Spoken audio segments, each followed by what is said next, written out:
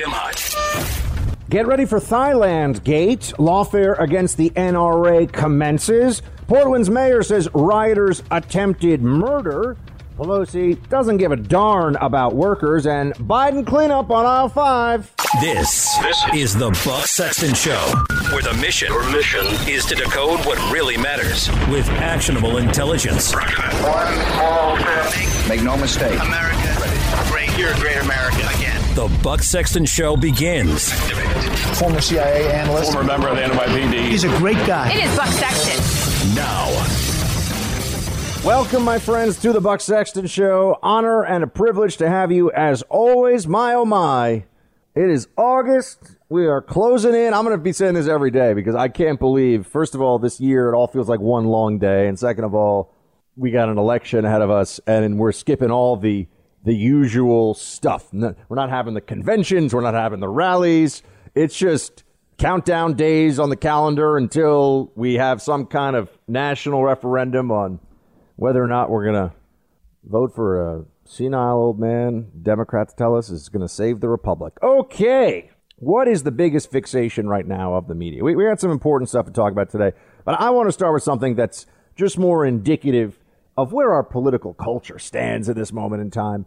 The LibJournos, the liberal journalists out there, have been in a state of utter freakout over what President Trump said when he was reading off of a prompter. It was pretty remarkable stuff. From them, not from him. People make mistakes reading off a prompter all the time. I can tell you this.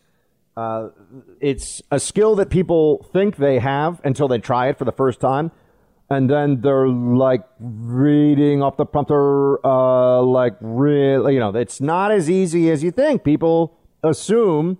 Now, it's not a highly difficult skill. A lot of morons are news anchors, but it's not something you sit down and do the first time and you're good at it. And everyone thinks they will be, and they're not.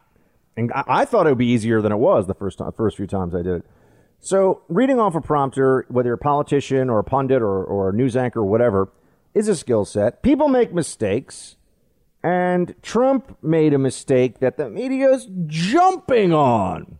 Play clip 18, please.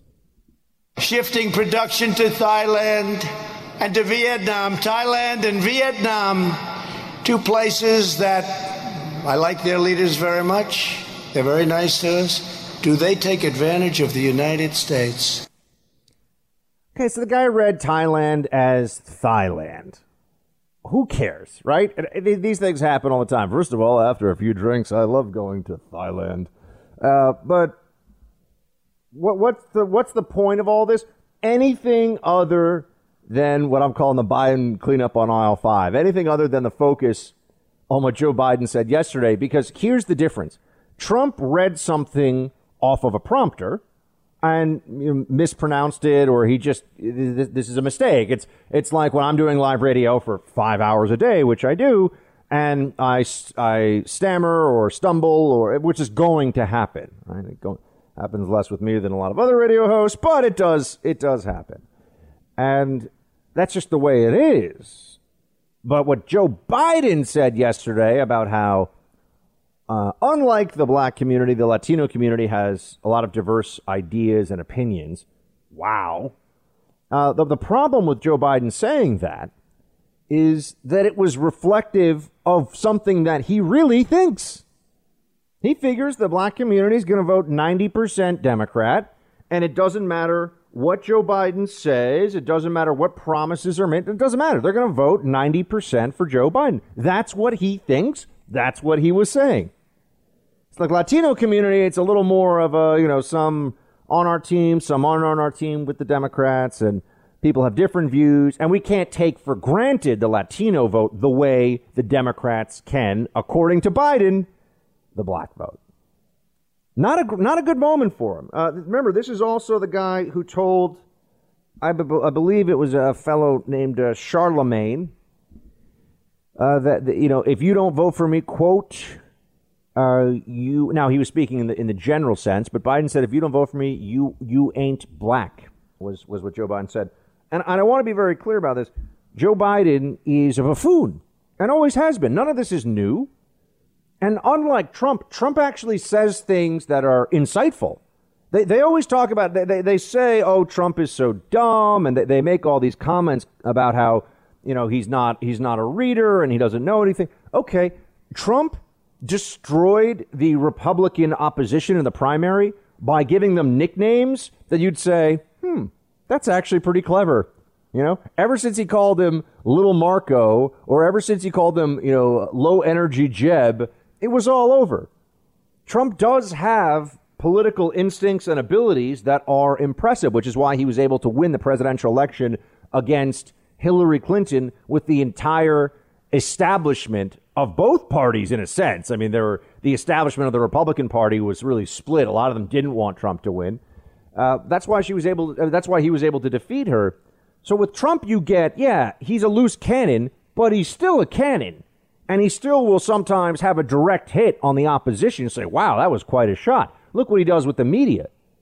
He has single-handedly, and I hope forever, changed our conversation about the national media and its biases and the way that it approaches its job, calling them fake news. Think of all the conservative pundits and websites and everything. Why didn't we start calling them fake news? Well, fake news was actually a reference initially to Russian disinformation that they thought was fooling Trump voters, and then Trump turned it around on them. So Trump has flashes of brilliance in politics. He does. I know libs would all scoff and sneer at that. Yeah, he's the president and Hillary's not. Why is that? Because he does have an ability, right? He can cut through things. When he is over the target, he is like nobody else. And he says the things that we all know in our core are true sometimes, not always. Look, when he's getting into the fights with Mika and Joe and all this stuff, you got to take all the Trump, all the Trump comes together. But Joe has none of that. Does Joe Biden ever say anything and you go, oh, that was really intelligent? Yeah, it's all, it's like I read some notes about it, and I was in, the Chinese foreign policy and, trade, free trade, it's got to be free. And, there's a lot of trade going on with policy. Oh, yes, the foreign policy expert, Joe Biden, just making sense of everything for us.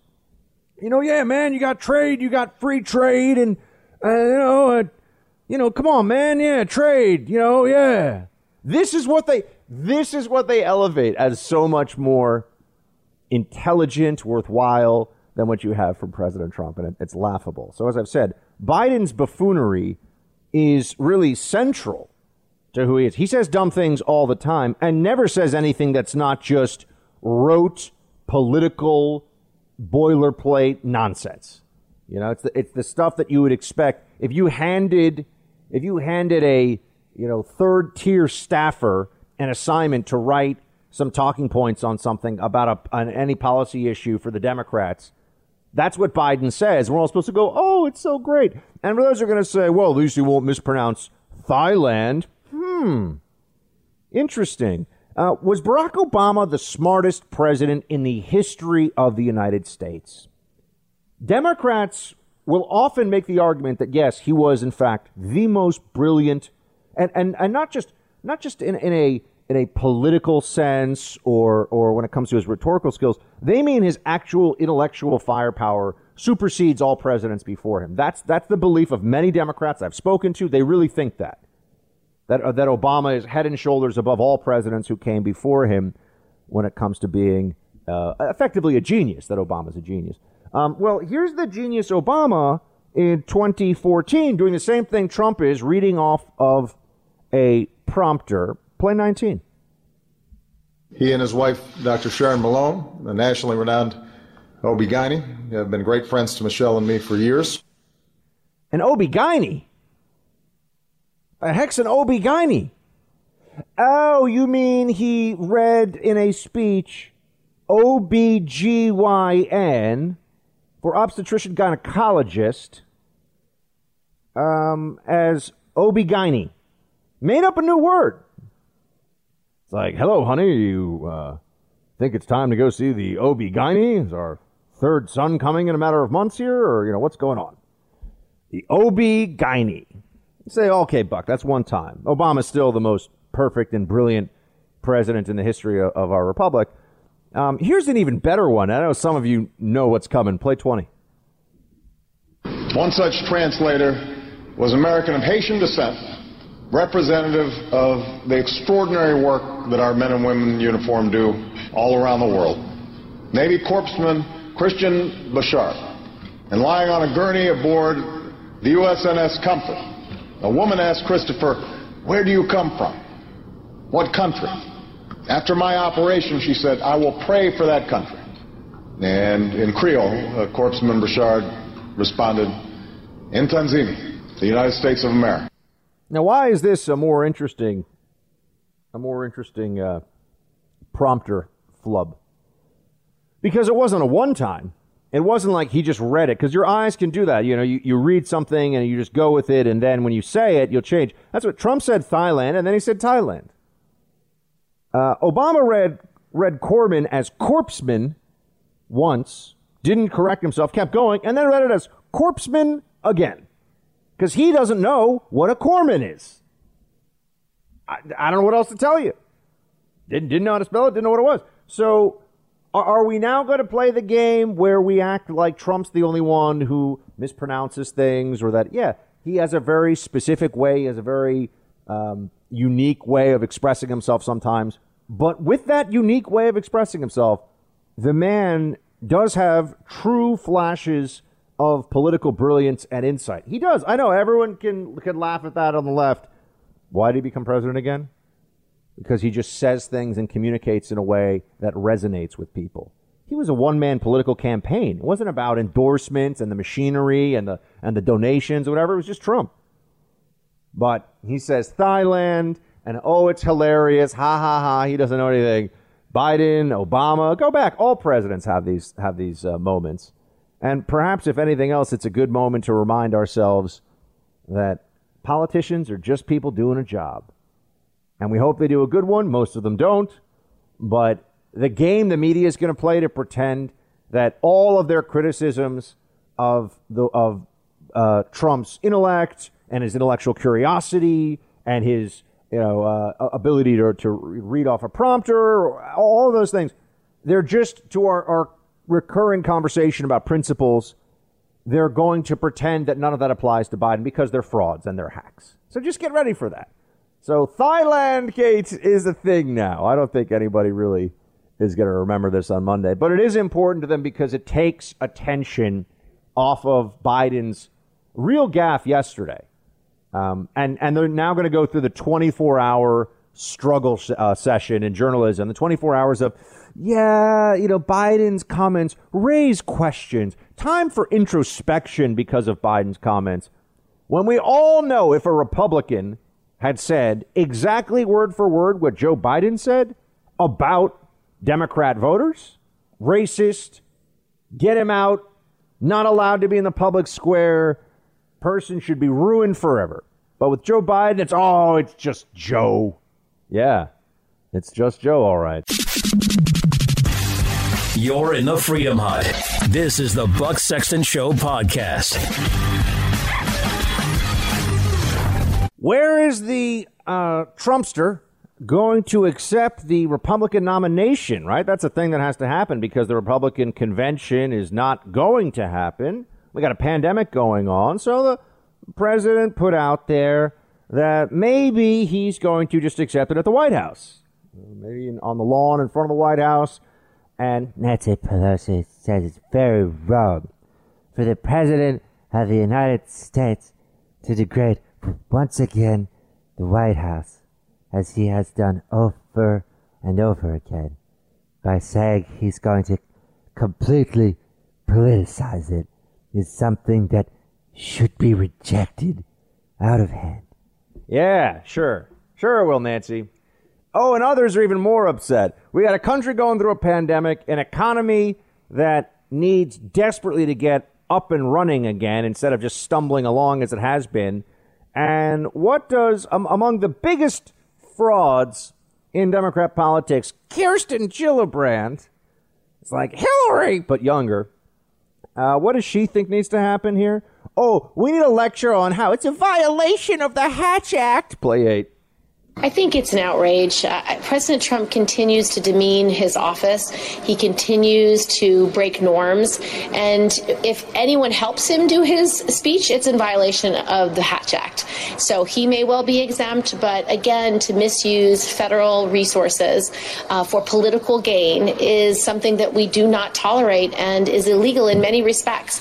So I hope he does not choose to, again, cross that line, continue to undermine the office of the presidency by doing things that are inappropriate and unethical. You remember when Obama wore a tan suit and there were all these jokes about like tan suit gate and how this was a huge, no one really thought that it was a big deal, but there was the pretense that, oh, look at how Republicans make such a huge deal out of Obama wearing a tan suit. No, we didn't. I was alive then. I was covering politics then. Maybe a couple of weirdos did, but that's always true about anything.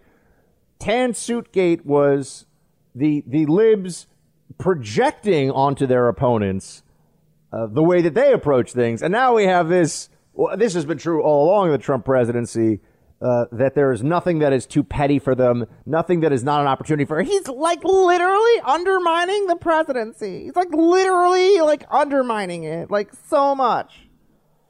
It's a violation of the Hatch Act. Only libs ever talk about the Hatch Act. I can tell you, it's true when I was in the CIA too. Only the libs in the office were like, you have a Reagan poster in your cubicle. You're not allowed. That's a violation of the Hatch Act. I'm like, it's a president who's dead now. I can't have a Reagan no, you can't. Oh, I don't know. If we could arrange I really mean it. If we could arrange an orderly, safe, and fair national divorce with the psycho libs, I think it would be best for everybody. I really do. We divide up the country in half. They can do all the social justice and blah blah blah stuff they want. You know, they can eliminate gender and defund police, and they can all go to one. And then everybody else who believes that there is objective truth and they like law and order and contracts should be honored and, you know, the law should apply to you irrespective of race, ethnicity, skin color, origin, religion, yada, yada. You can go the other place. That would be great. But I don't think it's going to happen anytime soon. Be too complicated. Because they need us. They need the Republican mentality, or else they would just devolve into absolute chaos. But we don't get any thanks from them, and instead what we get is it's a violation of the Hatch Act. It's not a violation of the Hatch Act. If you want to know, in 1979, Jimmy Carter deemed that a more lavish announcement would not be appropriate amid a crisis in which 50 Americans were being held hostage in Tehran. So he declared that he was running for re-election in a somber 9-minute ceremony in the East Room. As a candidate and as president and as a candidate, I will continue to ask you to join me in looking squarely at the truth. Only by facing up to the world as it is can we lift ourselves towards a better future.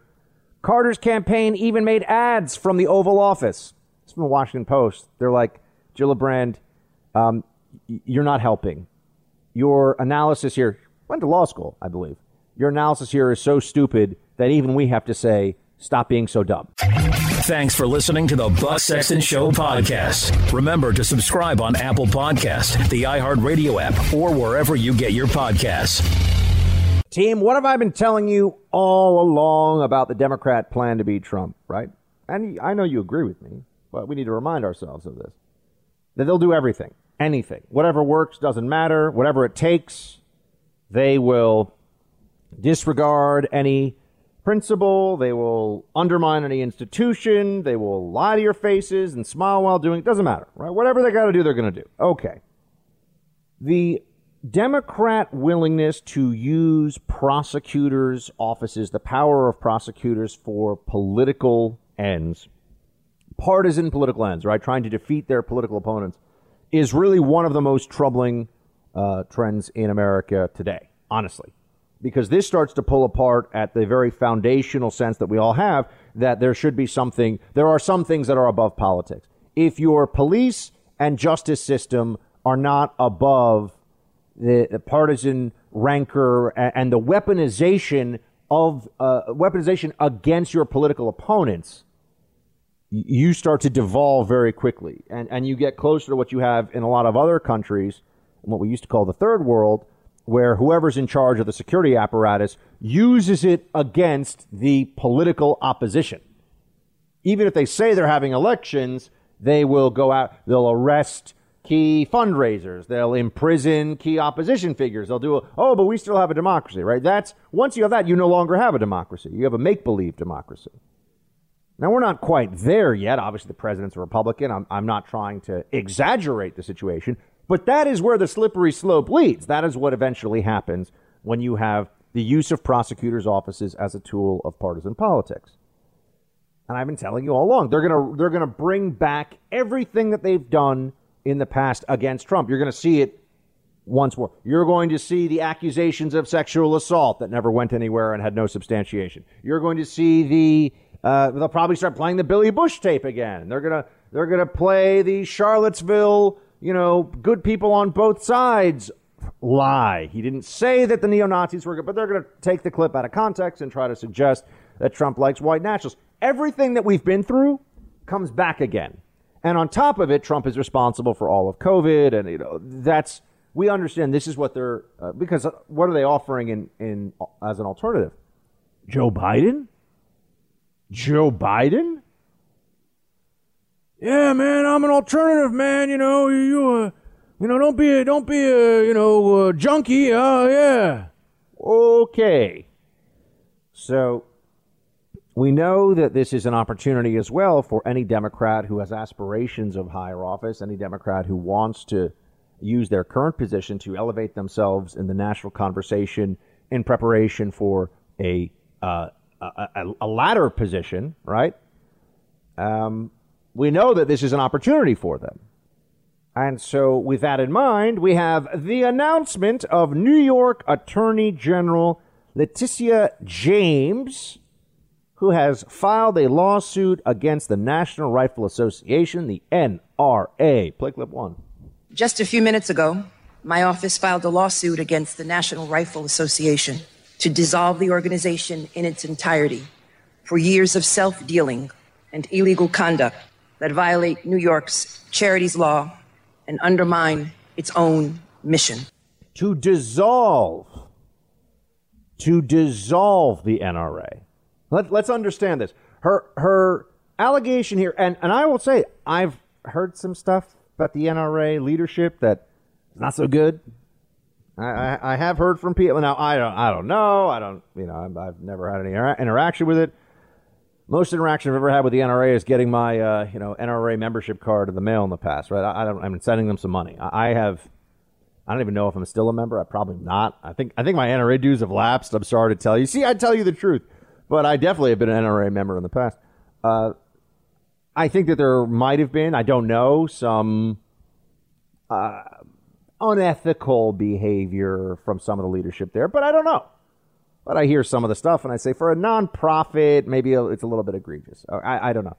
But you're going to dissolve the whole... Think about this. She's not saying that, oh, guys, the NRA, which is a lawfully constituted nonprofit group for a major issue of American policy, has had some people that are abusing it, and we want to get rid of that so that the rest of the NRA organization can continue to operate in its lawful function and mission. That's not what she's saying. She's saying, I want to get rid of the whole thing. I want to bring the whole thing down, dissolve it. There is no more NRA. Now, let me just start with, I don't think she's going to be successful in this. But put aside what the facts of this case are at this point in time. The NRA has come back, of course, and said this is an absolute nonsense. It's not true. They're on offense. President Trump has this to say about the NRA. Play 10. I just heard about that. That's a very terrible thing that just happened. I think the NRA should move to Texas and lead a very good and beautiful life. And I've told them that for a long time. I think they should move to Texas. Texas would be a great place, or to another state of their choosing. But I would say that Texas would be a great place and an appropriate place for the NRA. This has been going on for a long time. They've been absolutely decimated by the cost of that lawsuit. And it's very sad, but I would suggest that that's what they should be doing.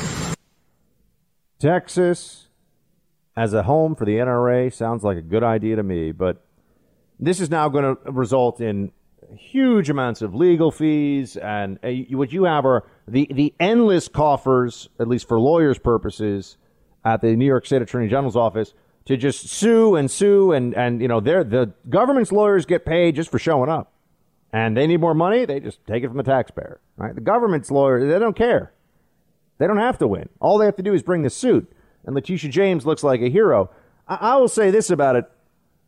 The timing of this seems pretty convenient, doesn't it?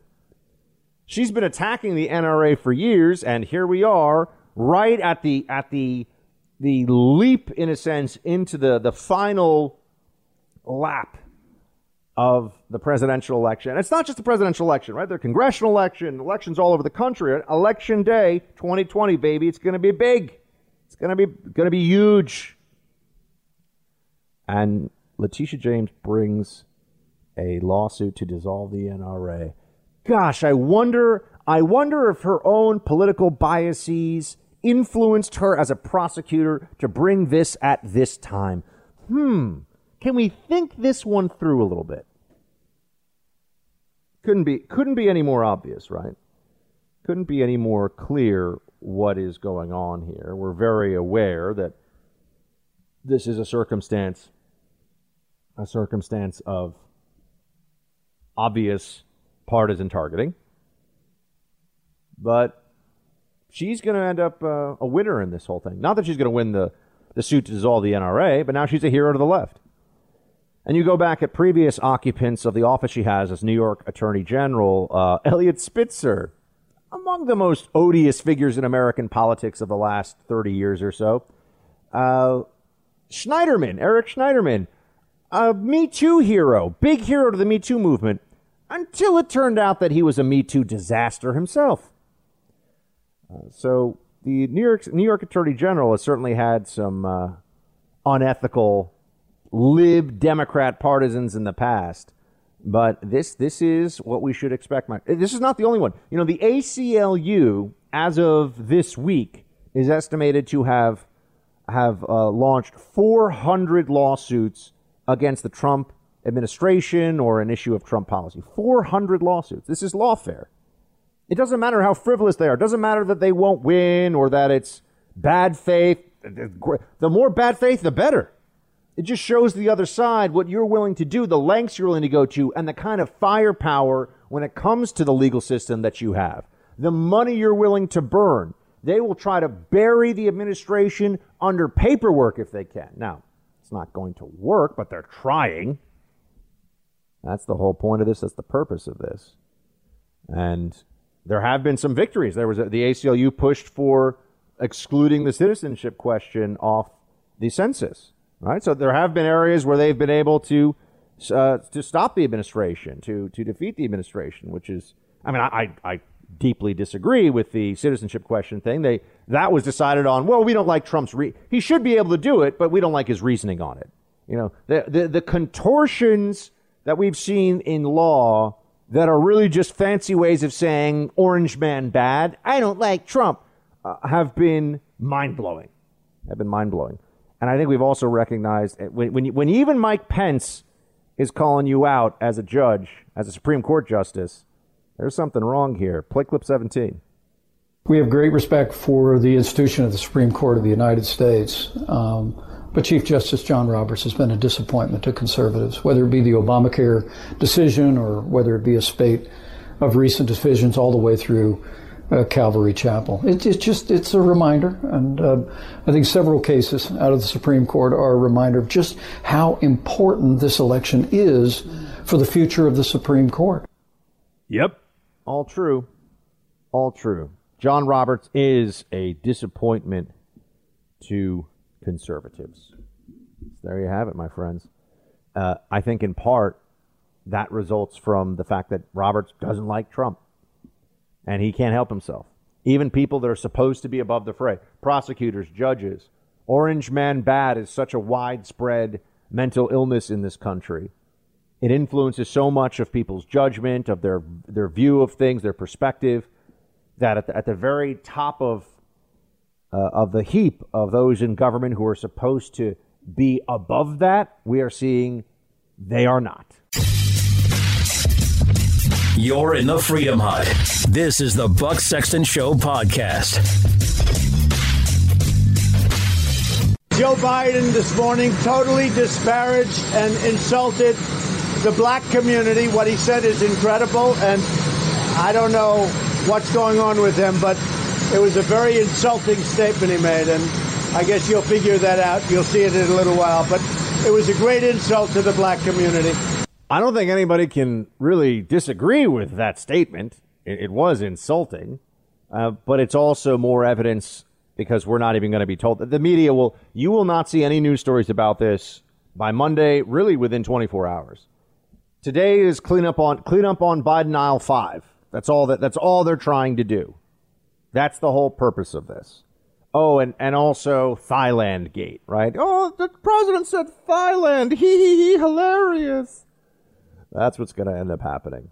But there are some very important differences that you would have if Biden were president today. And I think that's one way to understand what we're really seeing, and that's one way to view the current situation. Biden, not just if he becomes president, but let's say Biden were in the role right now, what would be happening in this country? And here's the one that just, for me, is a reminder of how catastrophic this guy would be. Play clip 5. So based on what you see now, would you roll back the reopenings? I'm not going to speculate on that because I don't know based on what you it's see going now. to be. What I see now, I think we today. are. If I were president, if I were president today, I would roll back the reopenings in a number of places because look, it's clear, mask and social distancing make a gigantic difference in terms of the spread of this disease. They're never going to stop. Lockdown Biden, they're never going to. If only we masked and social distance. We can't do that forever. That's not life. That's not society. You can't do this forever. We all agreed from the beginning that was crazy. And now this is what Democrats say we should be doing all the time. When they say social distance, there's a world of difference between. I mean, I went in my elevator in my building yesterday. I live in a large building with hundreds and hundreds of residents. Elevator in my building, and they have spots in the elevator. You stand here, you stand here. This is becoming like a mental disorder. No one's paying attention to the spots on the floor in the elevator, and there's no science to back up that if you're in an elevator with somebody and you're an extra 6 inches away from them, you're not going to be exposed to this virus. This is crazy. But this is what we're being told by people who just, there was the movie Forgetting Sarah Marshall. It's a Friday, so I'm going to lean into this one for a second. There's the movie Forgetting Sarah Marshall, and it's a very good movie. I like it. I mean, it's a little crass, and some of you, it's definitely not for kids, so 18 plus only. But I think it's a funny movie. I enjoy it, and it's the only good thing I've ever seen that guy Russell Brand in. Everything else I've ever seen him do is horrible, unfunny, and bad. But he's actually funny in that movie, and he plays a British rock star, pop star, whatever. And there's a whole song that I think is a kind of a gentle jab at liberals. It's just, we're going to do something. We're going to do something. It's like, yeah, that's what we've come down to. We're just going to do something. Why aren't we doing something about this? We've done all these things that we're told to do. California has been mask central for a long time. Huge spike in coronavirus cases there. The disease is spreading all over the place. The virus spreads all over the place. We don't have a good mechanism to prevent this virus from generally spreading. The best thing we could do, if you're actually looking at data, is to really, not just social distance, to really separate out and protect and defend those who are at highest risk while the rest of us get to herd immunity. That's it. The only alternative to that is all this make-believe science about how if we just listen more and we're going to wait for a vaccine. The lockdown libs, they never retest their assumptions. There was a time when I totally went along with it. I was man, I was going out of my apartment here. I had a mask on all the time, and I had the hands. This is the early days of the pandemic in New York, and I had the hand sanitizer bottle stuff, and I was all ready to go. I was doing all the things they told me, and everyone I knew was doing the same thing, and the virus just ripped through New York.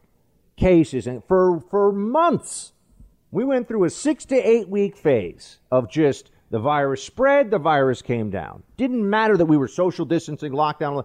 The virus has a within a week, really, if you have it or not. I mean, they say 14 days of quarantine, but we should have, every 2 weeks, you should be going through a new cycle of infection and see where you are. And the infections kept getting worse and worse and worse. How can the infections be getting worse and worse for 90 days almost when you are told that there's a total lockdown and everyone's wearing masks? They don't even try to answer this.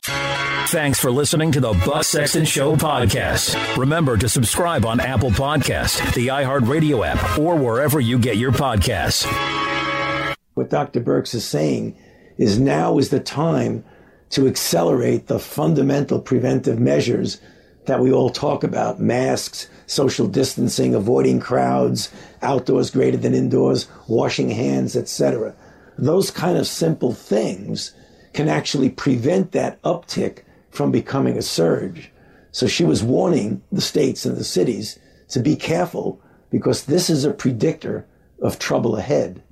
15 days to slow the spread. That's what they said. Coming up on, it might even be today, 150 days to slow the spread. Half a year, folks. Half of a year, 100 days, 150 days after we were told it was going to be just about 2 weeks. And what is the genius advice we get from our public health experts and intellectuals about what we need to do at this point? Masks, social distancing, avoiding crowds, outdoor greater than indoor, wash hands, etc., etc. Somehow we've all been told this for months. We've been doing this for months, and the virus is still spreading all over the place.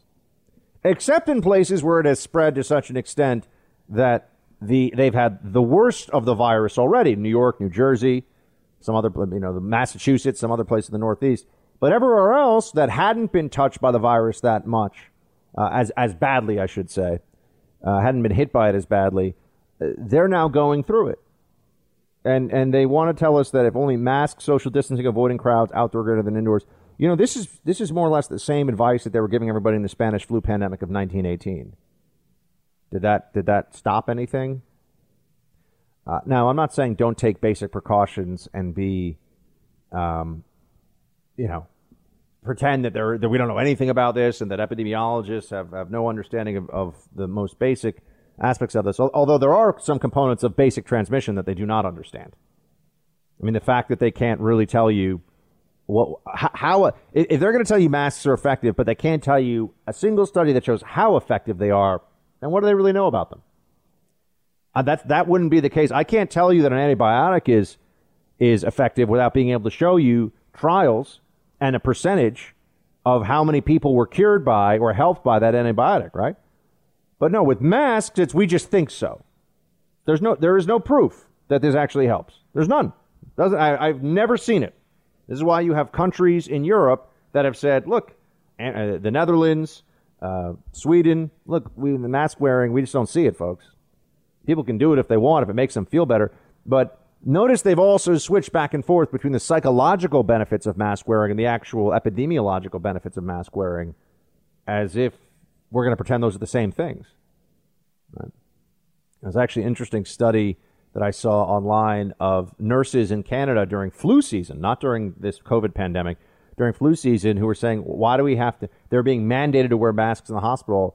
And they were the Nurses Association or something of Canada, I forget what it was saying, there's no evidence that this actually does anything during flu season.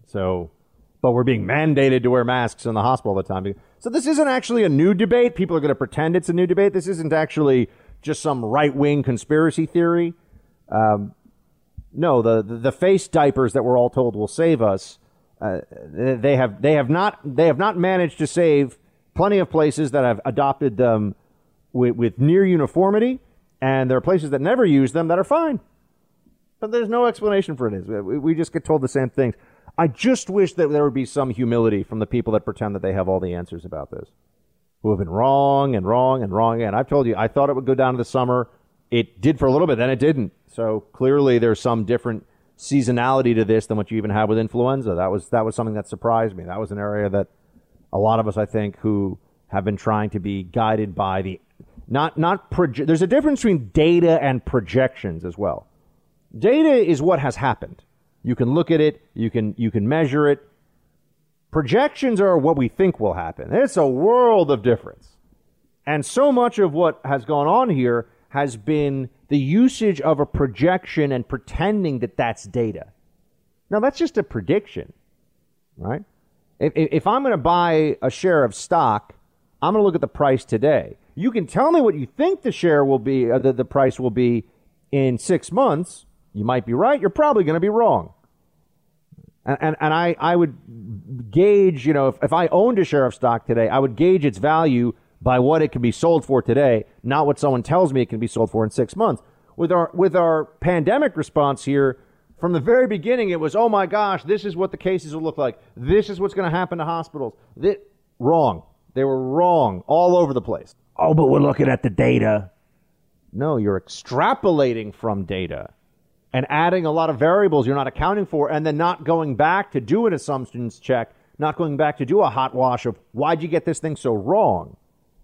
And there's also a panic, I think, among many people, and they're not open about this, but I think psychologically there is, that if in fact what we see is the downward slope in Arizona, the downward slope of cases in Texas, in Florida, which I do think is beginning. We might be a week to 10 days from it being very clear.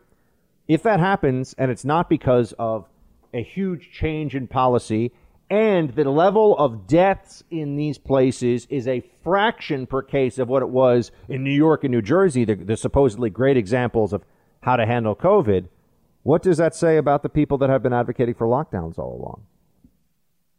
Lockdowns that I just saw today in Maine, the estimate is that 40% of independent small businesses have filed for bankruptcy. I saw that online today. 40 have or will, I believe, file for bankruptcy. That's enormous.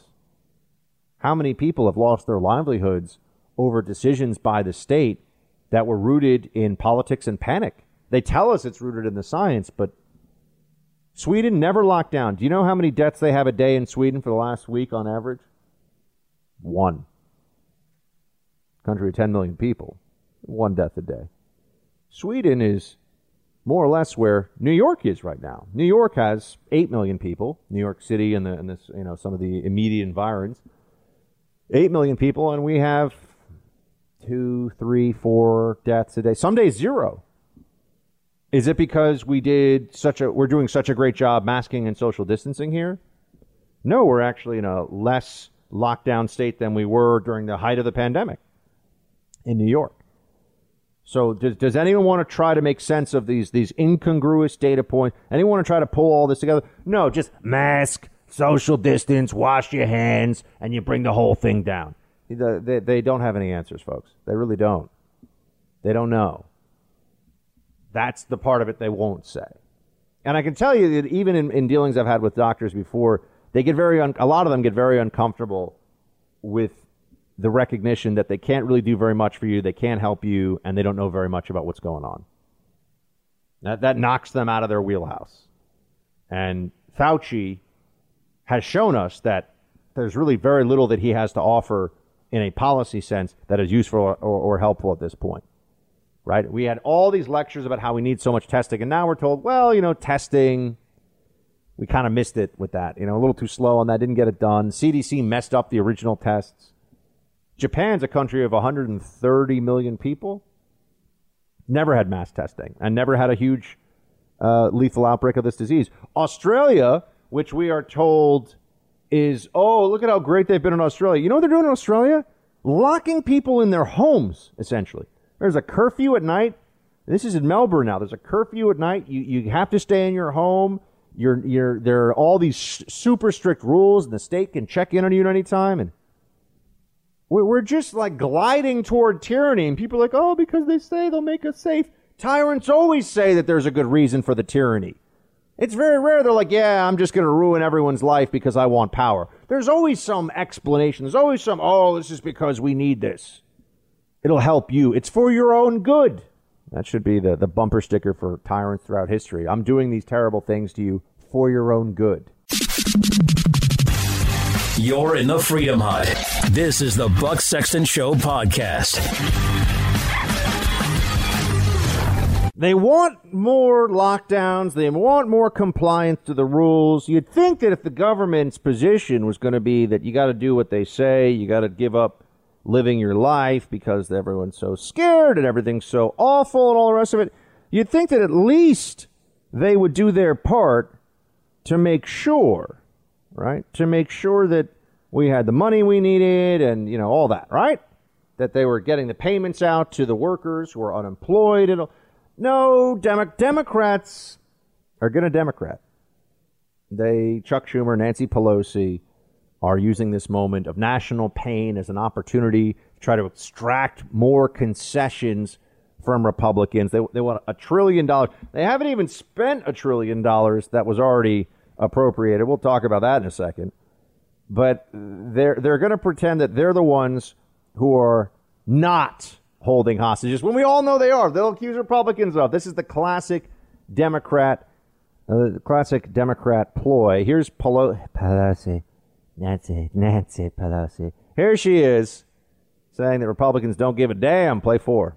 Why can't you go across the aisle and say Representative Lewis, civil rights legend, would have loved it if we could do something for the totally disenfranchised in this country, no matter what? Can we give a huge chunk of money to the people who are disenfranchised, to minorities who want so badly to stay in business and can't, and to people who are trying to go to college or have student loans who are minorities, who are the most affected because they had the least chance in our country? That's got to be something both sides can agree to.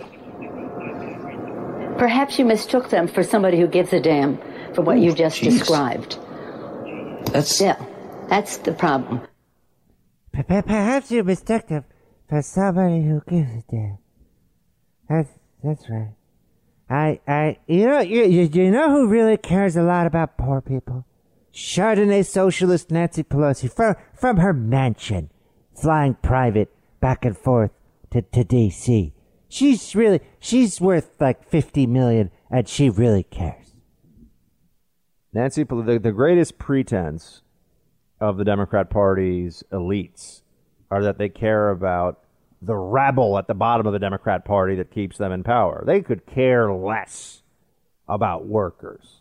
They look at them with disdain. They look at them as the peasants who have to bring the required portion of their harvest to the Lord, to their feudal Lord, right? That's Pelosi.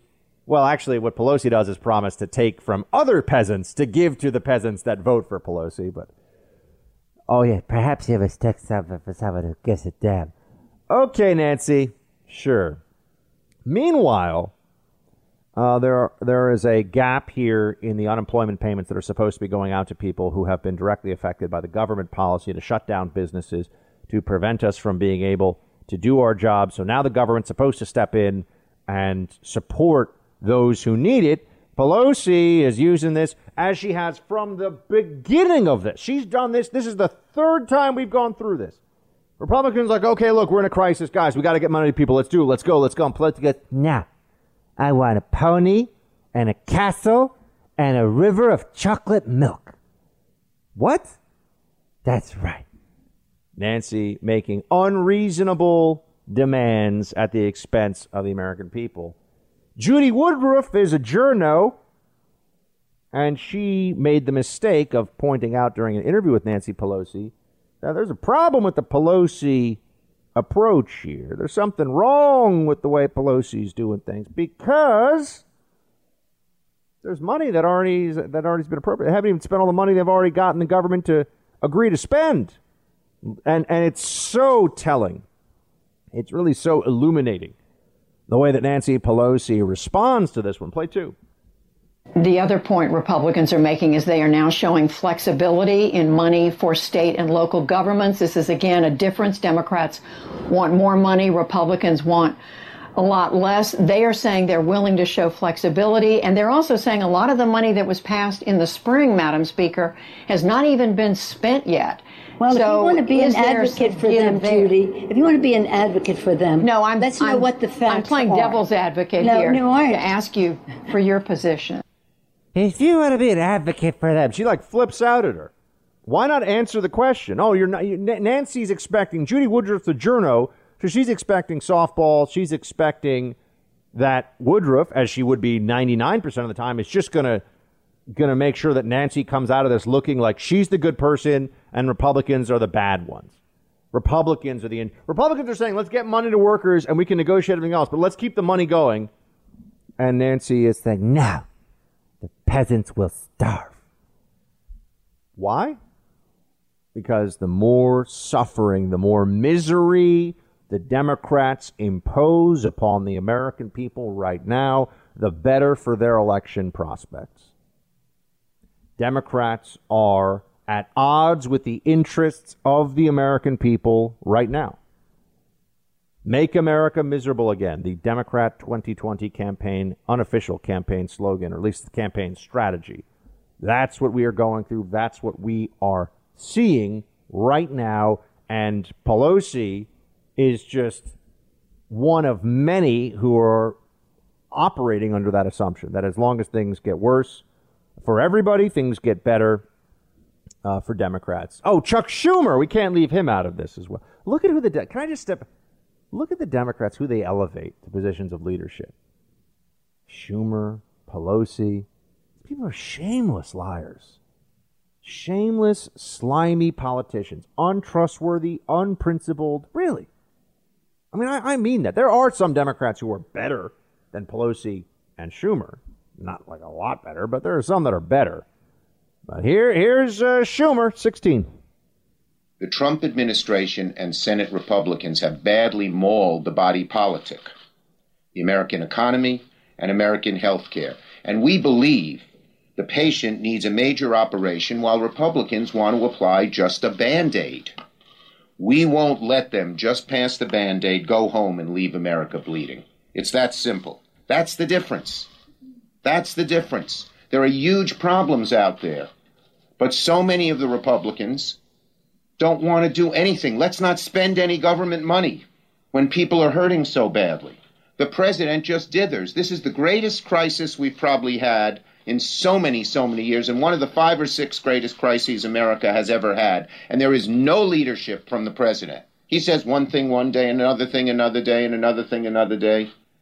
Schumer is such a fluid and capable liar. And his dishonesty is truly of Herculean feat. It's unbelievable the way that he's able to just stare into a camera all the time, which he loves to do, and just tell lies that are a benefit to the Democrat establishment. They always say that Trump has not shown leadership. This is the most brainless talking point that we've heard all year. What does that mean? He has not shown leadership? He's been on TV, pushing policies, getting PPE done, Defense Production Act, working with governors, deploying resources. I mean, you could say you don't like some of the leader, but to say he's not shown leadership, this is crazy. This is crazy. But this is their favorite. Oh, even back, I remember when I did Bill Maher's show in, February. He's not a leader and he lies. That's all they ever say. They're always right in whatever the issue is in their minds because Trump lies and he's not a leader. Oh, yeah, so let's put Biden. Let's put Biden in charge. That'll fix it. Thanks for listening to the Buck Sexton Show podcast. Remember to subscribe on Apple Podcast, the iHeartRadio app, or wherever you get your podcasts. I'm not the only one who laughs at the prospect of Biden leadership, as Trump points out here. The Obama-Biden team on foreign policy was disastrous. Play 13. Country called China. Have you ever heard of it? And the last administration did nothing as they kept on dumping washers into the U.S. market with impunity. The Obama-Biden administration was laughed at. They were a joke, and they were perfectly happy to let China win. Your jobs disappear. and your factory to close. And you know what it was like. I came through today and everybody was out there, tremendous crowds. The Obama administration on foreign policy was so weak that even their most devoted flacks really had a hard time. I used to debate Obama people on foreign policy when I worked at CNN. I would debate them, and they were remarkably, well, they were inept in general because, you know, they're silly enough to think that Obama-Biden was a smart foreign policy team, so that shows you where their judgment is. But beyond that, they had very little ground to stand on. Syria, disaster. Iraq, disaster. Afghanistan, disaster. I mean, go through the list. China continued to make huge gains against us for all 8 years of the Obama-Biden administration. You know, really what there are a couple of things I've been saying about why Biden is appealing to Democrats, and one that I've left off. I've said it, I think, before, but I should spend more time, or I should give it more attention, is that for so many Democrats, this is just their opportunity for what they see as the Obama third term. They really think of this as an Obama third term. And they're not wrong, not only because this is Vice President Biden's chance to do what you would think, if he was actually a talented politician, would have been able to pull off in 2016, which is run for the presidency and win after having been vice president for 8 years. Clearly, you know, that's always forgotten now. Why was Hillary and not Biden the candidate the last time around? Right. Because everybody who was a Democrat knew that Biden didn't have it. But now that Hillary's clearly not going to be able to run again, hello, I don't know, maybe she will. I'm waiting in the closet. She could just all of a sudden, but she's got Epstein witnesses to intimidate. I kid. No, come on. No, that's not. She's not doing that. Right, guys? Right? Tell me right that's correct. So what do I think is happening here? Biden is the third term of the Obama administration, and in a sense that's correct because Biden will do what the Obama establishment, he'll bring in so much of the team. And that is why those who say that Susan Rice and not Kamala Harris will be Biden's VP, one of the big reasons for that is just the optics of the continuation of the Obama team, right? Democrats want that world back. They think that Obama for 8 years was great for the country. I look at it and I say, what exactly went well? What was so great? Slowest economic recovery since World War II, the beginning of the BLM movement and race riots, the disaster in Syria, a lot of mass casualty terror attacks on U.S. soil. Well, what exactly were we, expansion of U.S. military operations and wars that have no end. I can't remember what was so great about the Obama-Biden years. Nobody really seems able to make a coherent case to me other than Obama gave such amazing speeches. It was so amazing. Yeah, sure. So he will do whatever the establishment of the Democrat Party tells him to do, and that's part of the Obama term 3, because it doesn't matter. That's what I'm saying. It could be a sack of potatoes instead of Joe Biden. It doesn't matter who's running. It doesn't matter who the individual is, as long as they're a part of that apparatus. That's why Bernie Sanders couldn't do it, because Bernie Sanders got his own ideas and is too honest about the Democrat Party's socialist project for America. So we've got Trump saying exactly what's what here, where, he's really not running against Biden. He's running against the Democrat socialist statism of the left. And so we should frame this back and forth in that way. Play 12. We're running against a radical left ideology. Their messenger is Sleepy Joe. He doesn't know it's his message. He has no idea what the message is. But he's going to do whatever they tell him to do. You know it. Because he's not all there. Because he's not all there, Trump says. Yeah, it's remarkable. And don't ever forget that Obama, and there was all this reporting on it, that Obama even told Joe, you don't have to do this, which is a polite way of saying, you're really not up for this, man. You're really not up for this. But like I've said, it's the El Cid candidacy. Remember El Cid, the Spanish conquistador or Rey Conquistador, who was put on his horse even though he was dead, and they rode him out against the Moorish army and scattered them, and then that was like the last charge in the movie. Yeah, that's kind of the attitude here. It's like, just push Biden out there and like send him out, and we got a candidate, and we'll figure out all the rest later on. Just bums me out too, because as soon as we get through this COVID thing, which is going to take a while longer. I don't think it's going to, we're pretty much locked into this until 2021. I think that's where we are. I think everybody kind of understands that now. Some people say 2021 summer. Some people say 2022. I mean, I think by winter time, assuming that the vaccines are successful, that are out there, we'll be in a much better position. But one of my major concerns is I don't think that the Democrats are going to think of this as just an emergency period where they took all these powers and we just sat around meekly and obeyed. And they'll never do that again. I think they'll say, oh, great. So we can just declare an emergency. We can have Democrat governors declare an emergency for whatever reason and then just start writing executive orders that can shut down your business, take away your constitutional rights, and people won't even complain about it.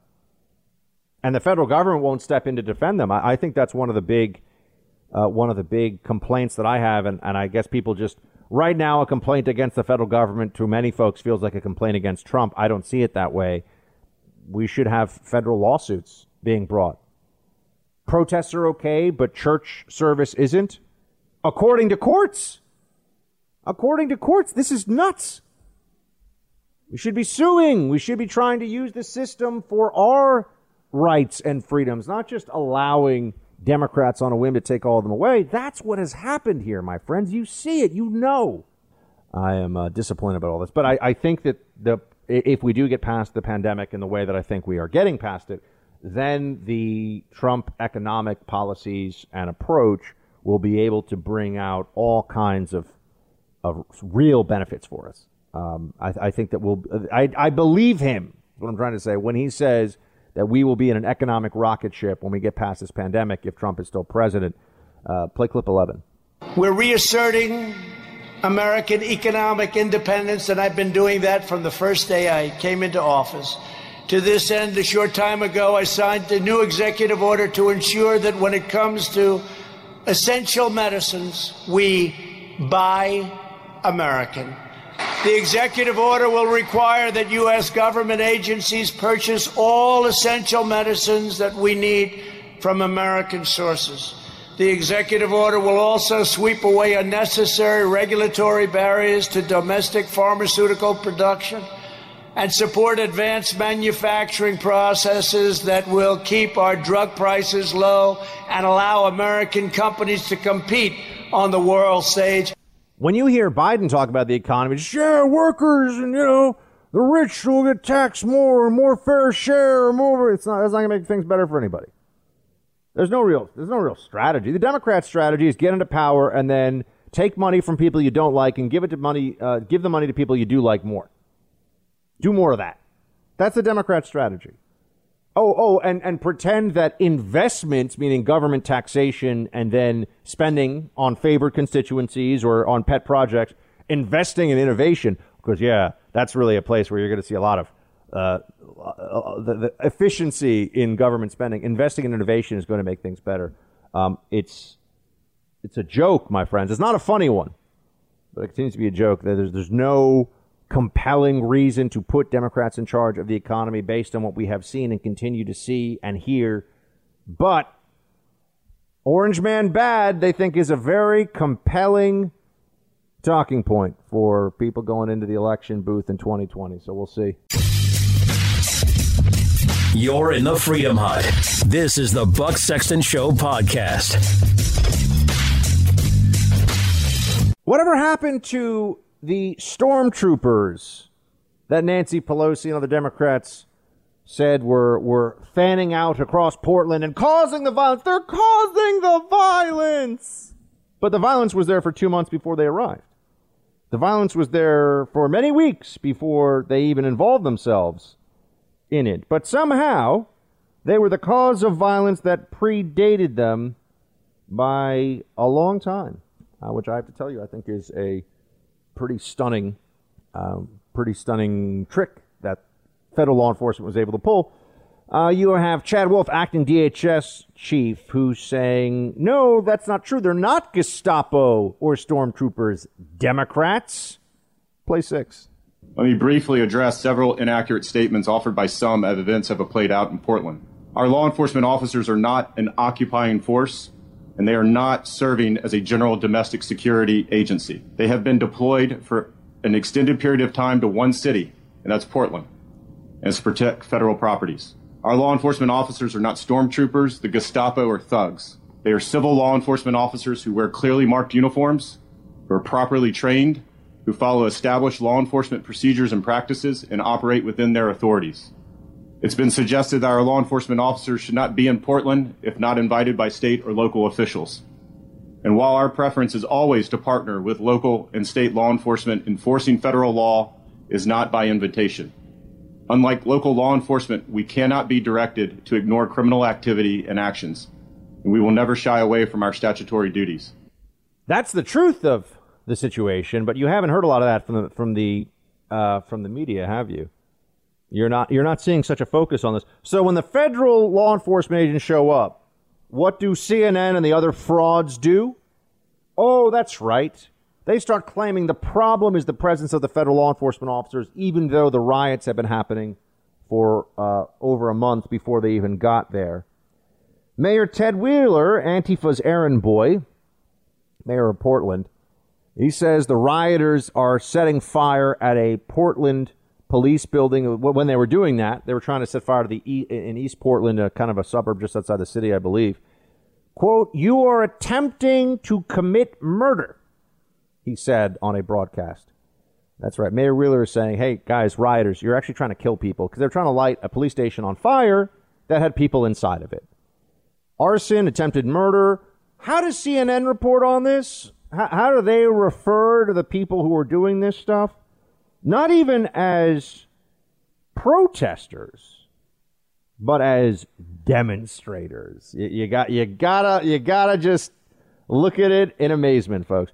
Body armor, rubber bullets, pepper spray, images of unrest and violence against demonstrators are prompting questions about what police use to quell protests in cities. Yeah, that's right. The problem is the cops, you see. Democrats are nuts. Nuts. Completely insane. But they're never going to learn their lesson on this thing. Because they won't have to.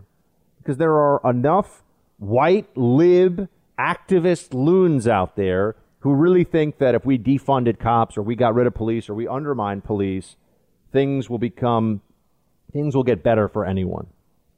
It's not true. It's not reality. But this is their position. This is their point of view on it. And it's become mainstream among Democrats. It has become mainstream indeed. But I saw this too. Feds discovered the most sophisticated tunnel in U.S. history along the U.S.-Mexico border. You know who I'm sure business has been really good for during all this? The cartels. People are in despair. There's such a clear sense that that a lot of people feel like they have no hope, no future. They lost their jobs. They've lost their businesses. And now we see a 1,300-foot underground passageway, according to the New York Post here, stretching from Arizona to Mexico, was just discovered. Federal agents calling it the most sophisticated such tunnel under the border in U.S. history. It ran from San Luis, Arizona to San Luis Rio, Colorado in Mexico. Had a ventilation system, water lines, electrical wiring, a rail system, and extensive reinforcement. Say it is the most sophisticated tunnel they have ever seen. My friends, we don't really have great numbers on it yet, but when you see the number of drug overdoses that have happened during this period of time and the lockdowns that are occurring and everything, all of the costs that we have suffered from. Producer Mark says it sounds like something out of Breaking Bad. But we're not even paying attention to these other challenges that are going on right now. And, the border gets so little focus because we're in the midst of a political fight, and COVID panic sells for the media. They get a lot of clicks out of it. They blame it on Trump. And the cop stuff, they won't. There's no reasoning with the unreasonable. I mean, I can sit here and go on at length about how people who talk about defunding the cops don't actually know what those in high crime neighborhoods want, because they don't want defunding of cops. It doesn't matter.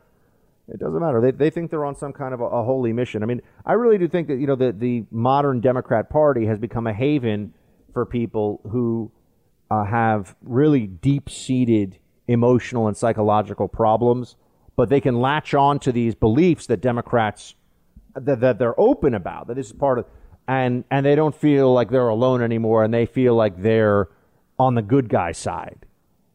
So defund cops. No well-adjusted, intelligent person believes that that's a smart thing to say out loud, but millions and millions of Democrats do. So what does that tell you? What does that tell you, Mary? Well, I think it tells you a lot. Thanks for listening to the Buck Sexton Show podcast. Remember to subscribe on Apple Podcast, the iHeartRadio app, or wherever you get your podcasts. Oh, there's great video going around of Attorney General Barr, who stopped. He was going to some kind of meeting or something. He asked his FBI detail, hold on a second, because he walked past a Support the Cops rally in, I guess it was in, I actually forget where it was. But he stopped by and chatted with them, and it was just nice to see. Bill Barr, I'm a fan of his work for the administration. That's for sure. And people keep asking me, do you think that he will do what is necessary with the Durham probe?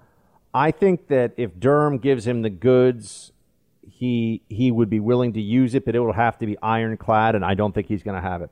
I just don't think Durham's going to. I know. I'm going to stop saying it because people say, Buck, come on. I try to tell you the truth about this stuff.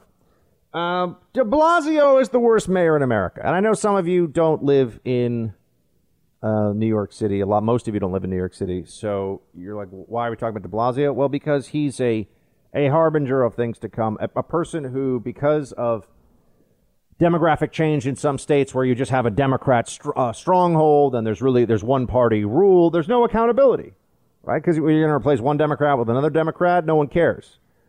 And you have people like de Blasio in many places across the country. I actually just saw a thing in, where was this? This was in Austin, Texas. There's a bike shop, pretty well-known bike shop, and I think was founded by Lance Armstrong. But in Austin, Texas, there's a bike shop that is saying that it will no longer service bikes that cops buy, rent, use. Basically, their business is no longer going to help cops on bicycles. Wow, Austin. I know we got a lot of folks in KLBJ land that listen to the show, and you see stuff like this, and you've got to wonder, don't they feel like frauds doing stuff like this? Don't they feel bad treating police badly when, if the mob came outside their store, we all know what they would do, especially if they're libs who don't like cops because they're less likely to be armed. They're going to call the cops, say, please help us right away. But the hypocrisy doesn't matter. They don't care. They don't care about who is hurt in all of this. It feels too good to take these Democrat positions. It feels too self-congratulatory to give that up. Speaking of all that stuff, de Blasio, back to de Blasio. Ruining New York City, ruining America's largest city. He's doing a fantastic job of destroying this city. Here's what he's saying now. And look, I understand people are in a tough spot. I don't think that there should be unfair penalization of anybody who's lost their job or anything else because of the pandemic. But here's what de Blasio's position on this stuff is. Play 7. The eviction moratorium expired at midnight last night. And that is a huge problem for the people of New York City, and it must be addressed. And I'm going to say again, in these next weeks, you're going to hear a lot from me calling upon our state government to create a new system to allow those who simply cannot pay for lack of income to be able to have a payment plan model that will take them into next year, allow them to pay off the rent over time when they finally have resources. But no one should be put out on the street because they can't pay. They literally can't pay. So while we're fighting that battle in Albany, right now, I want to tell all New Yorkers who are threatened with eviction that if you need help, call 311 because we want to get you help. We can get you legal support. You know what would be really helpful? if they stopped locking down the city and allowed people to go back to work and allowed businesses to open up and to have employees, to hire new employees. That's the only way to solve this. To keep having mandates, to have government decrees that the economic system is just going to be frozen in place until they say so, that's not going to make this better. But the problems here just keep mounting all the time. Here he had on the Daily Mail, you know, I don't know. I'm really curious for the team, other than BuckSexton.com, obviously, what conservative websites you like these days and where you like to go. I mean, ever since the fall of Drudge is now a trash heap. I mean, Drudge is just ruining whatever it used to be. But as we look at I'm trying to find sites that are out there that have interesting takes. I mean, I like the Federalist, but that's an opinion site, less a news story site. The Daily Mail, which is a British tabloid, has really good stuff. I keep saying this. It's remarkable to me. The Daily Mail were the ones that got the George Floyd video. They were the ones that got the George Floyd video. And that, you know, the first 10 minutes, not the 9 minutes that we had already seen.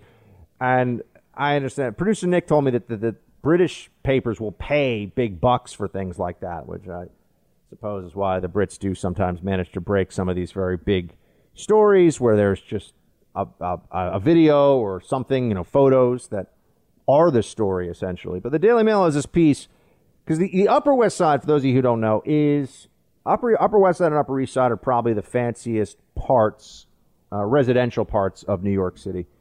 And a lot of people who work at CNN live on the Upper West Side. A lot of people who work in media live on the Upper West Side.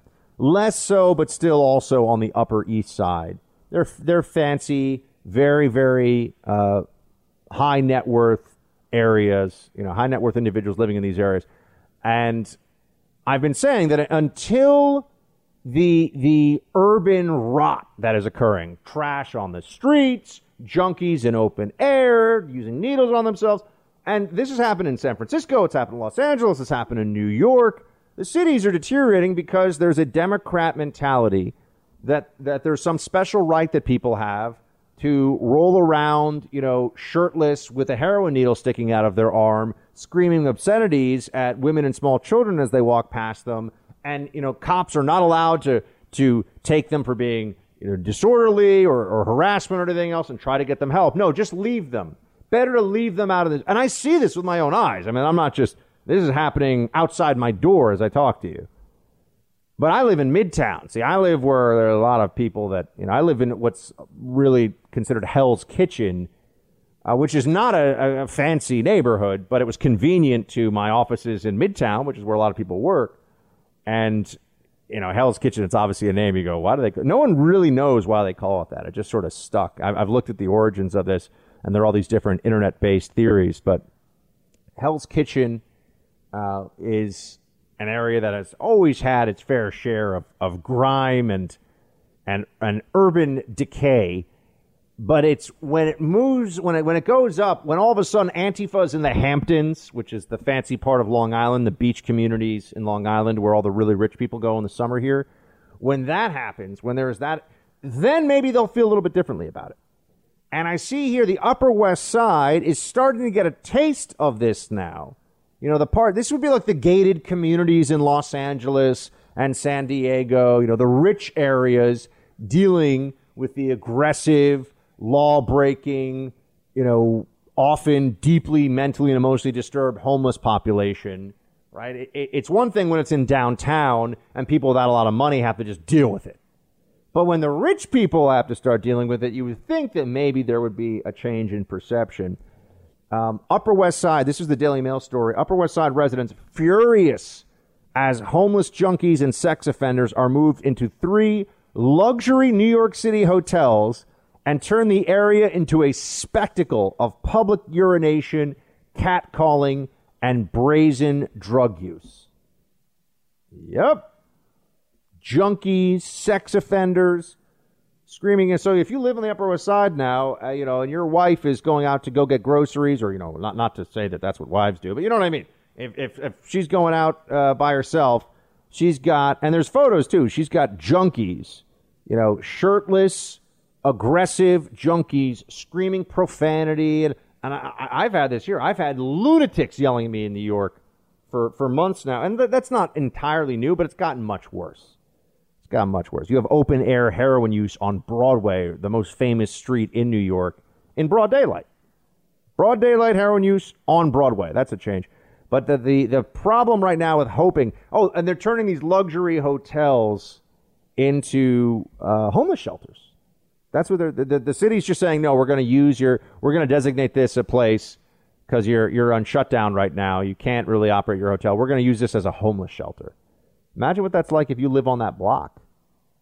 That's what people are starting to see now.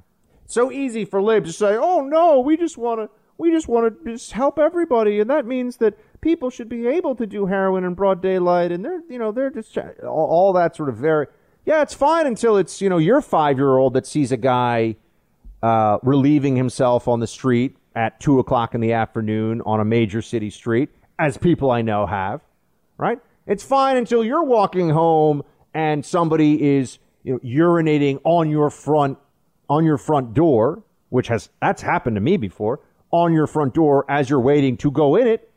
Then you start to feel a little different about these very left-wing policies in cities. Then the Democrat mantra about how we really just need to focus on social justice and not enforcement of law feels a little different. Problem with the Upper West Side situation, though, is that the really rich people, the ones who are like running CNN, the ones who are calling the shots at the New York Times at the very top, they're all out in their summer places right now.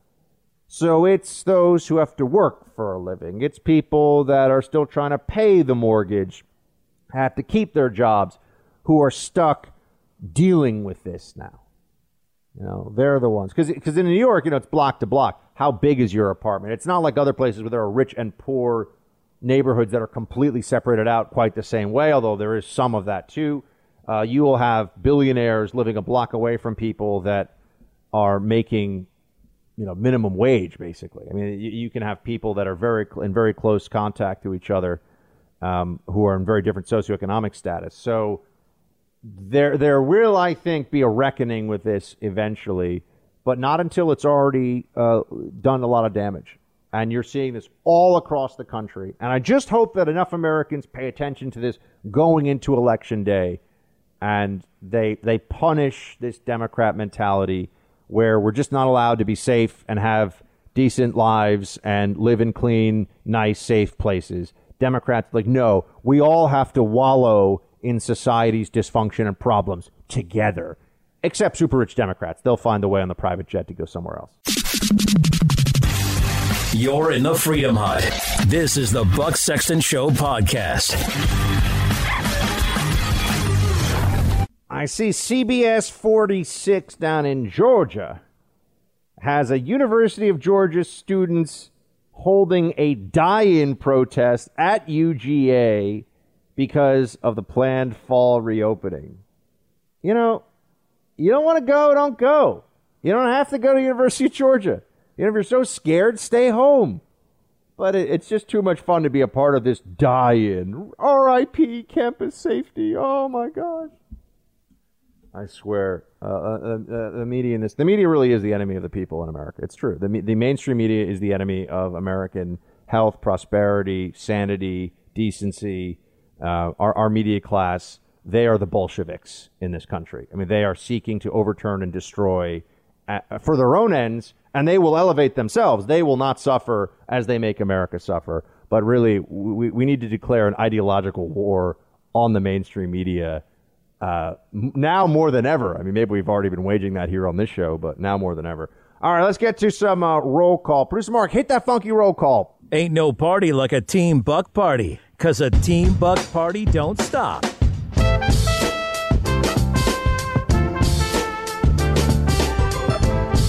Yeah, we got Buck turned up to 11.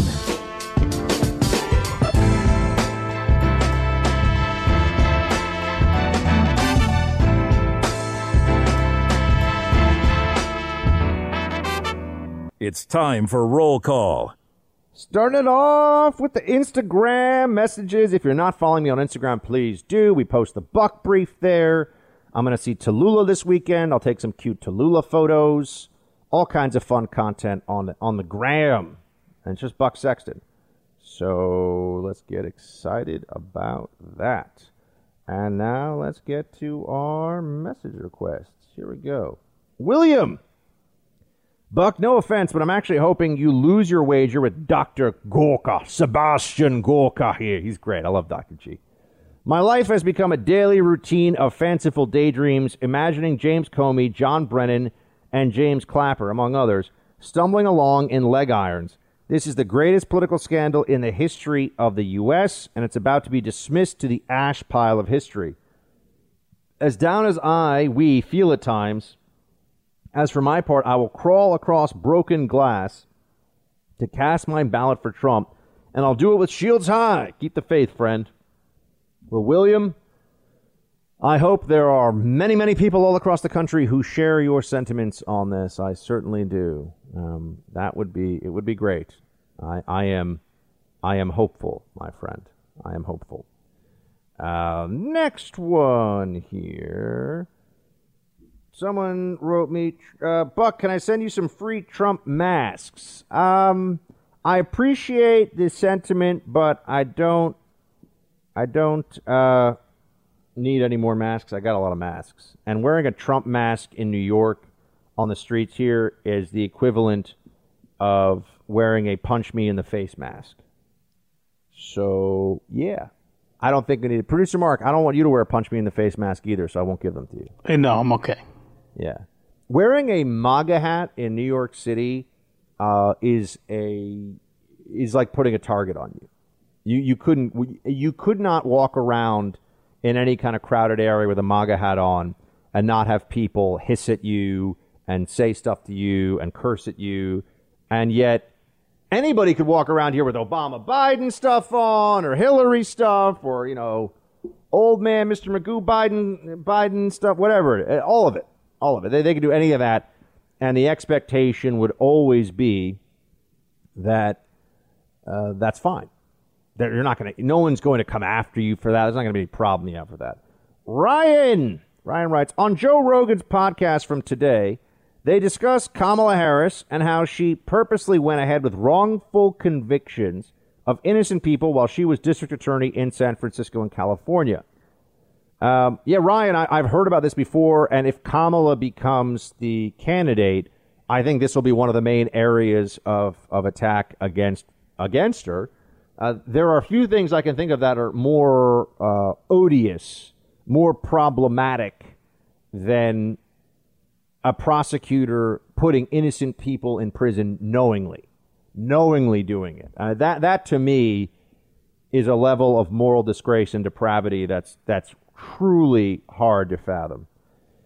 Reagan, great name. Hey, Buck, love the show. About a year ago, you had this author on your show who wrote about ancient history and also had a podcast. I know this may be a long shot, but you recall what his name was. Thanks and shields high. Producer Mark, do we know who she's talking about? Ancient history and also had a podcast. Was it Victor Davis Hanson? I don't think that's who she's talking. He writes a lot about ancient history. Sounds like before my time. Yeah, Reagan, I'm sorry. I don't know who this is, but I appreciate you asking me, and if I figure it out, I'll let you know. JJ writes, Guten Tag, Herr Sexton. 100% agree with you. Lin-Manuel Miranda cannot sing. Hamilton is all hype. And the songs from Moana are neither memorable nor up to Disney's normal standards for music. Additionally, the Beatles and John Lennon are indeed overrated. Producer Mark, you are nearly always right when it comes to movies, but the Buck has you beat on tunes. Thanks for keeping us safe and warm at night. Keep your shields and your treble clefs high. JJ! That might be the worst message we've ever received. Thanks for listening to the Buck Sexton Show podcast. Remember to subscribe on Apple Podcasts, the iHeartRadio app, or wherever you get your podcasts. Wait a second. Producer Mark, are you telling me that you don't like it when someone writes in to tell me that I'm right all the time and you're right a couple of times? What a shock. Well, no, it's not that. I'm going to look past the Hamilton thing, but Moana is fantastic. It's one of my wife's favorite Disney movies. And to go after John Lennon and who else was the Beatles? Come on. You don't even need me to tell you that. She's totally right. You're You're totally so right, wrong. JJ. Don't listen. Producer Mark, don't listen, Mark the Grouch over here. Don't listen to him. You know what? I'm sure a lot of our listeners are angry at that. Yeah, well, they can write it, Sure. or they can call in at No. 844-900-2825, 844-900-BUCK. That is Producer Mark's. Nah, I'm not favorite listening to the homework voicemails assignment. anymore. No more of that. He wants to spend all night, all the time, listening to the voicemails. He loves it. Done. Okay, we got more here in the. Actually, no. Let's go into the Facebook box and also the email box. TeamBuck at iHeartMedia.com, Facebook.com/Buck Sexton. Yes, indeed. Roll call. Here it is. Matt kicks it off for this section.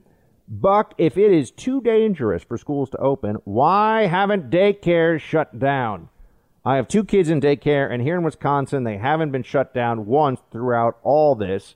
I think this has been the perfect small-scale experiment that proves it is safe for our kids and teachers to be in one building at the same time. I don't hear anyone talking about this either. Just a thought. Keep up the good work. Shields high. Matt, I think that shows you that it's safe for kids. It's just not safe for kids who have to be taught by teachers. Because the teachers' unions don't want to have to do their job, but they want to still get paid, which doesn't surprise anybody who knows a whole lot about teachers' unions. I will say, I keep watching this Mafia show, and I always think, now, hey, the unions. But, the guy's name, like Fat Tony and, what was his name? Fat Tony's there's a whole bunch of like the Five Family Godfather guys who have those nicknames, and these mafia names are hilarious because they're exactly what you think. They're exactly what you think they'll be. And what was it talking about the mafia for? Oh yeah, the control they had over unions was amazing.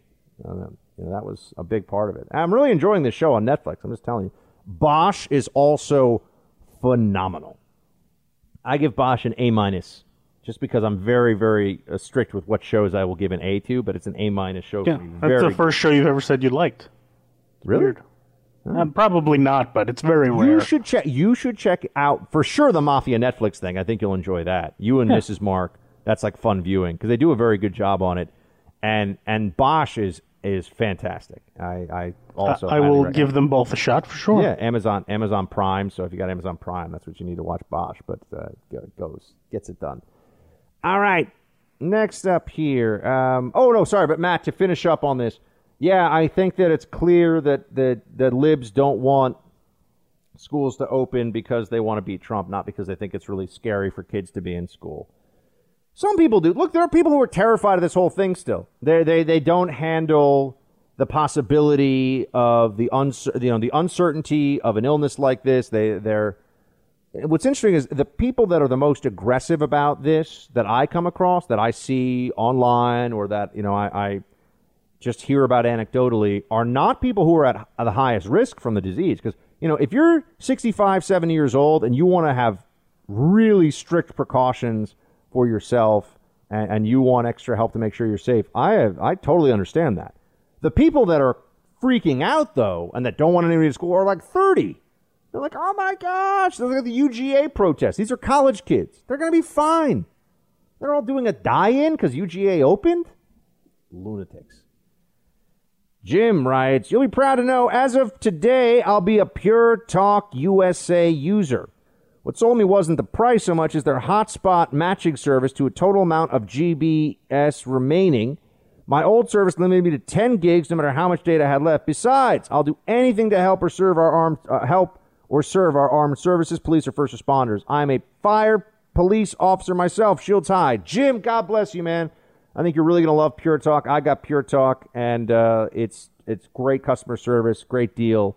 You'll really enjoy it. So thank you so much, man. And also, when you do that, as I always say, whenever someone goes to one of our sponsor URLs, and if they can use that product, I mean, all the products that we talk about here on the show, we have we have a strong relationship. I should say some of them. We have a long-standing relationship with the brand, and they're great products. So please do check them out, and that's a way of keeping. Otherwise, producer Mark is going to have to open the world's grouchiest music rental store or something, where people ask him, "What should I rent?" and he's like, "Shut up!" Right? We don't want that. What is a music rental store?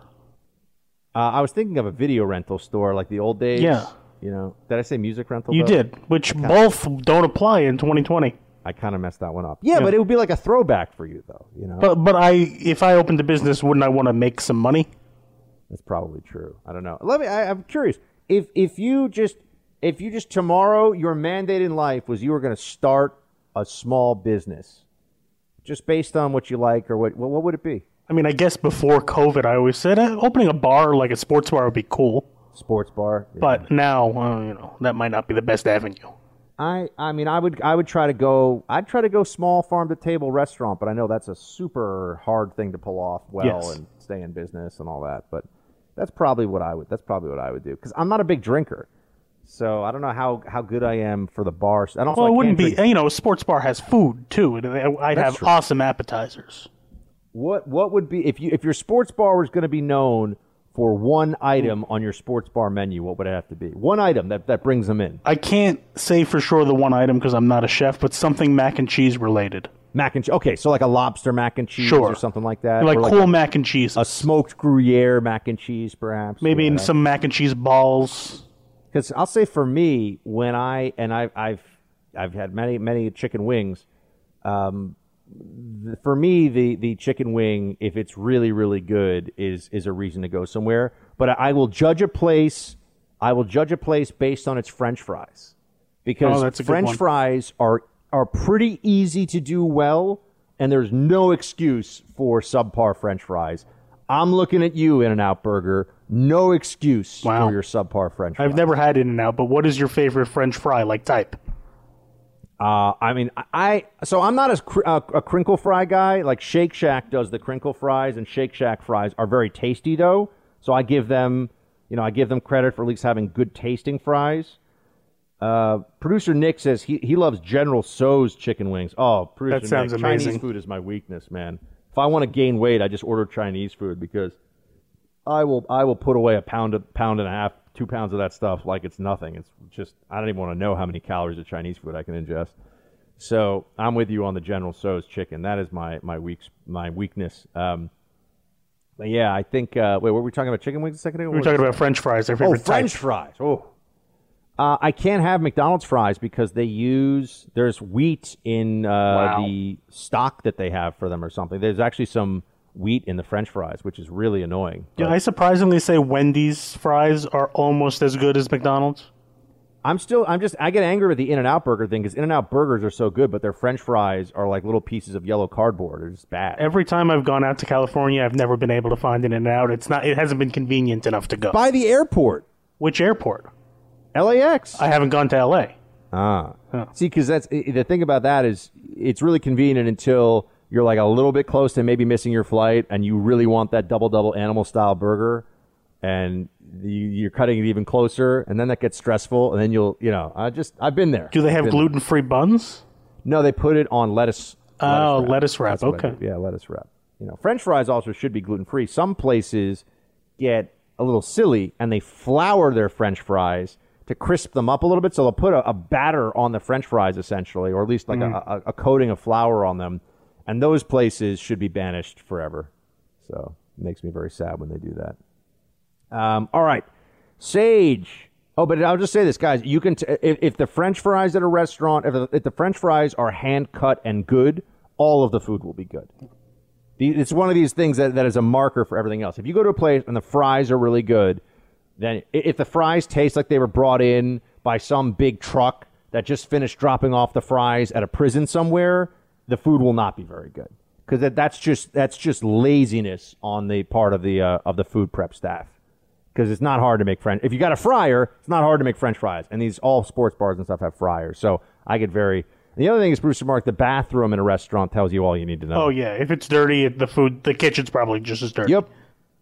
The bathroom in a restaurant. I used to not really. I didn't want to believe this, because there are some places I liked, maybe even some sushi joints where in the East Village, where the bathroom is kind of. The bathroom tells you everything. You walk into the bathroom of a restaurant, you know whether the staff is on their game, you know if the kitchen is clean, and so on and so forth. Because even in a nice sports bar, the bathroom will be orderly and clean. Yes. Yeah, it's true. It's true. All right. Sage, next up. Listening to today's show, I just want to tell you that Hawaii has had a mandatory 2-week quarantine for every visitor. Tourism has completely died here, and it is 95% of our economy. Went into effect in March, got extended once to September 1st. Looks like it's going to get extended again. Sage, I'm so sorry to hear that. Sage is one of my favorite spices. I don't know if I've ever said that before. I put sage, I will dice up sage and put it in eggs. Delicious. A little bit of goat cheese. Magnifique. I'm so sorry to hear about the tourism situation in Hawaii. I love Hawaii. Terrible politics, beautiful place, great people. That's true of a lot of places in America, but Hawaii is a great state. So thank you so much, Sage, for letting us know what's going on out there. Just keep the faith. At least you got beautiful weather and beautiful stuff around you, and we will. I hate all this stuff. We'll get through this together, but we really will, Sage. You're going to be able to write to me. Give it 6 months, and things are going to start to feel like they're coming back. See, I said 6 months, not 3, because I think it's going to take 6. You're in the Freedom Hut. This is the Buck Sexton Show podcast. All right, next up here, Joseph. Hey, Buck and producer Mark. I really enjoy the light you're shining on the madness we're going through during these crazy and sometimes dark times. Has anyone ever done anything in the Weekend at Bernie's idea where Bernie Sanders is carting around the Biden carcass, perhaps with shades and a mask, and speaking for him? I would love to hear something done with that. Listen to both your shows. Not saying I listen every minute, but days when I run out of current show, I download the night show too. Shields high, lock down the riots, free the economy. Joseph, thank you, man. Yeah, you could always listen to the WOR show as well if you want, so there's that opportunity, but you should always listen to this one first. Because I don't want producer Mark to slap me the next time he sees me. So this is the show you listen to first. If you feel like listening to the other show, which is a local show, you're by all means welcome to do so. And if you can find it. Which, yeah, I mean, there's that too. But as for the Weekend at Bernie's idea, I think people have talked about the Weekend at... They've spoken about this as the Weekend at Bernie's campaign, in a sense, where they're just going to cart Biden around and pretend that he's something that he's not. So we've certainly heard a bit of that. Gina, hey again, Buck. Listen to you talk about the West Wing and American president. Wow, we were transfixed every week. It was great TV, but as you said, sanctimonious liberal drivel. I saw American president a couple years ago again, had to turn it off when the president stood at the podium saying, if we have to go door to door, we're going to get the guns. Sorkin, shields high. Yeah, Sorkin is the classic smug, thinks he's much smarter than he is lib. So he had a great audience for a while because there are a lot of libs like that. You know, we're just going to take all the guns and then everything will be better. It's like these people don't even really live in America. Like they don't know anything about the country that they're writing about. But that's what we got. Next up here, Kelly. Hey, Buck, love your show. We couldn't do it without people like you. I'm so frustrated today. My husband and I found out our kids will be doing the 50% school hybrid model. Can I tell you how angry and frustrated we feel? We are being forced to do something that makes no sense. I think I'm on the brink of craziness. These educators are going to tell us to do. These educators are going to tell us what to do when we pay huge taxes in our town of Massachusetts. This model means our kids will only go to school 2 days and remote 3 days, where I will have to take the time out and help my little one again. This all sucks. I just want to know what other parents are doing about this. Enough is enough. I would love to hear more about this in your show. Keep up the good work. Thank you for all you do, Kelly. Well, you know, Kelly, it's interesting because Chuck Schumer came out earlier today and said, if we don't open up the schools, you're going to hurt the economy significantly. Democrats, I think they did some polling on this one. They're finding out, this whole school shutdown thing, people don't like it. The media can be as hysterical as they want, but people with kids want their kids in school. They don't like this. So we may see, fingers crossed, we may see a turning of the tide on this. I think it's absolutely possible. Jessica, hey, Buck, I heard you talking during roll call about Election Day being a national holiday. I get the point, but I disagree. We already have a ton of holidays that benefit only government workers, teachers, and financial sector, a.k.a. Democrats. The rest of us have to work no matter what the day. Doctors, nurses, EMTs, restaurants, retail, basically every other human. A holiday doesn't mean we get the day off. I say that an in-person election time should run over the course of 3 days. This would give more people the opportunity to get there around their work schedule. We already pay the government workers enough money to take days off. Let's not add more. P.S. I'm self-employed and work 7 days a week. Haven't had a day off since February 2015. I have no sympathy for people that can't get stuff done because of work. Just saying. Shields high. Oh, Jessica's fierce. I like it. Yeah, you're right about people not being able to take the day off even if it's a federal holiday. So, correct. I got to give you that one. As for making it over 3 days, I like that idea, but then the libs will say 5 days, and then they'll say 50 days, so just be prepared for that. Jason, Buck, it drives me crazy. She drives me crazy. Watching these politicians and Democrat media hacks act like they were the great leaders during this pandemic. I was at Disney and Universal the day the private sector stepped up and started shutting things down. It wasn't the government that made them shut down. It was voluntary action on behalf of private companies to protect their employees and customers. The NBA and the NHL kicked it off. Then restaurant owners, stores, and malls followed. Only after all this did government step up and lock us down the rest of the way. Now that we have a better understanding of this virus, the very business that we were leading are being told, no, you can't reopen until your overlords give you permission. What a shocker. Politicians lead from behind and don't want to give up their powers. Yeah, man, I hear you on that. Good perspective, Jason. Linda, aloha, Buck. You thought New York was bad. We live in Hawaii, total of 29 deaths. And our ultra-leftist weak governor has the state in lockdown for a long time now. All incoming travelers are required to quarantine for 14 days alone in their hotel room or be subject to arrest. What? We have a friend who's here with her daughter who'll be starting her freshman year at U of H, and they're in 9 days of mandatory quarantine, losing their minds, not to mention spending a lot for 2 weeks in a hotel room. That's crazy. Hawaii, heart goes out to you. That's going to be it for the week, friends. Thank you for being here. Talk to you on Monday.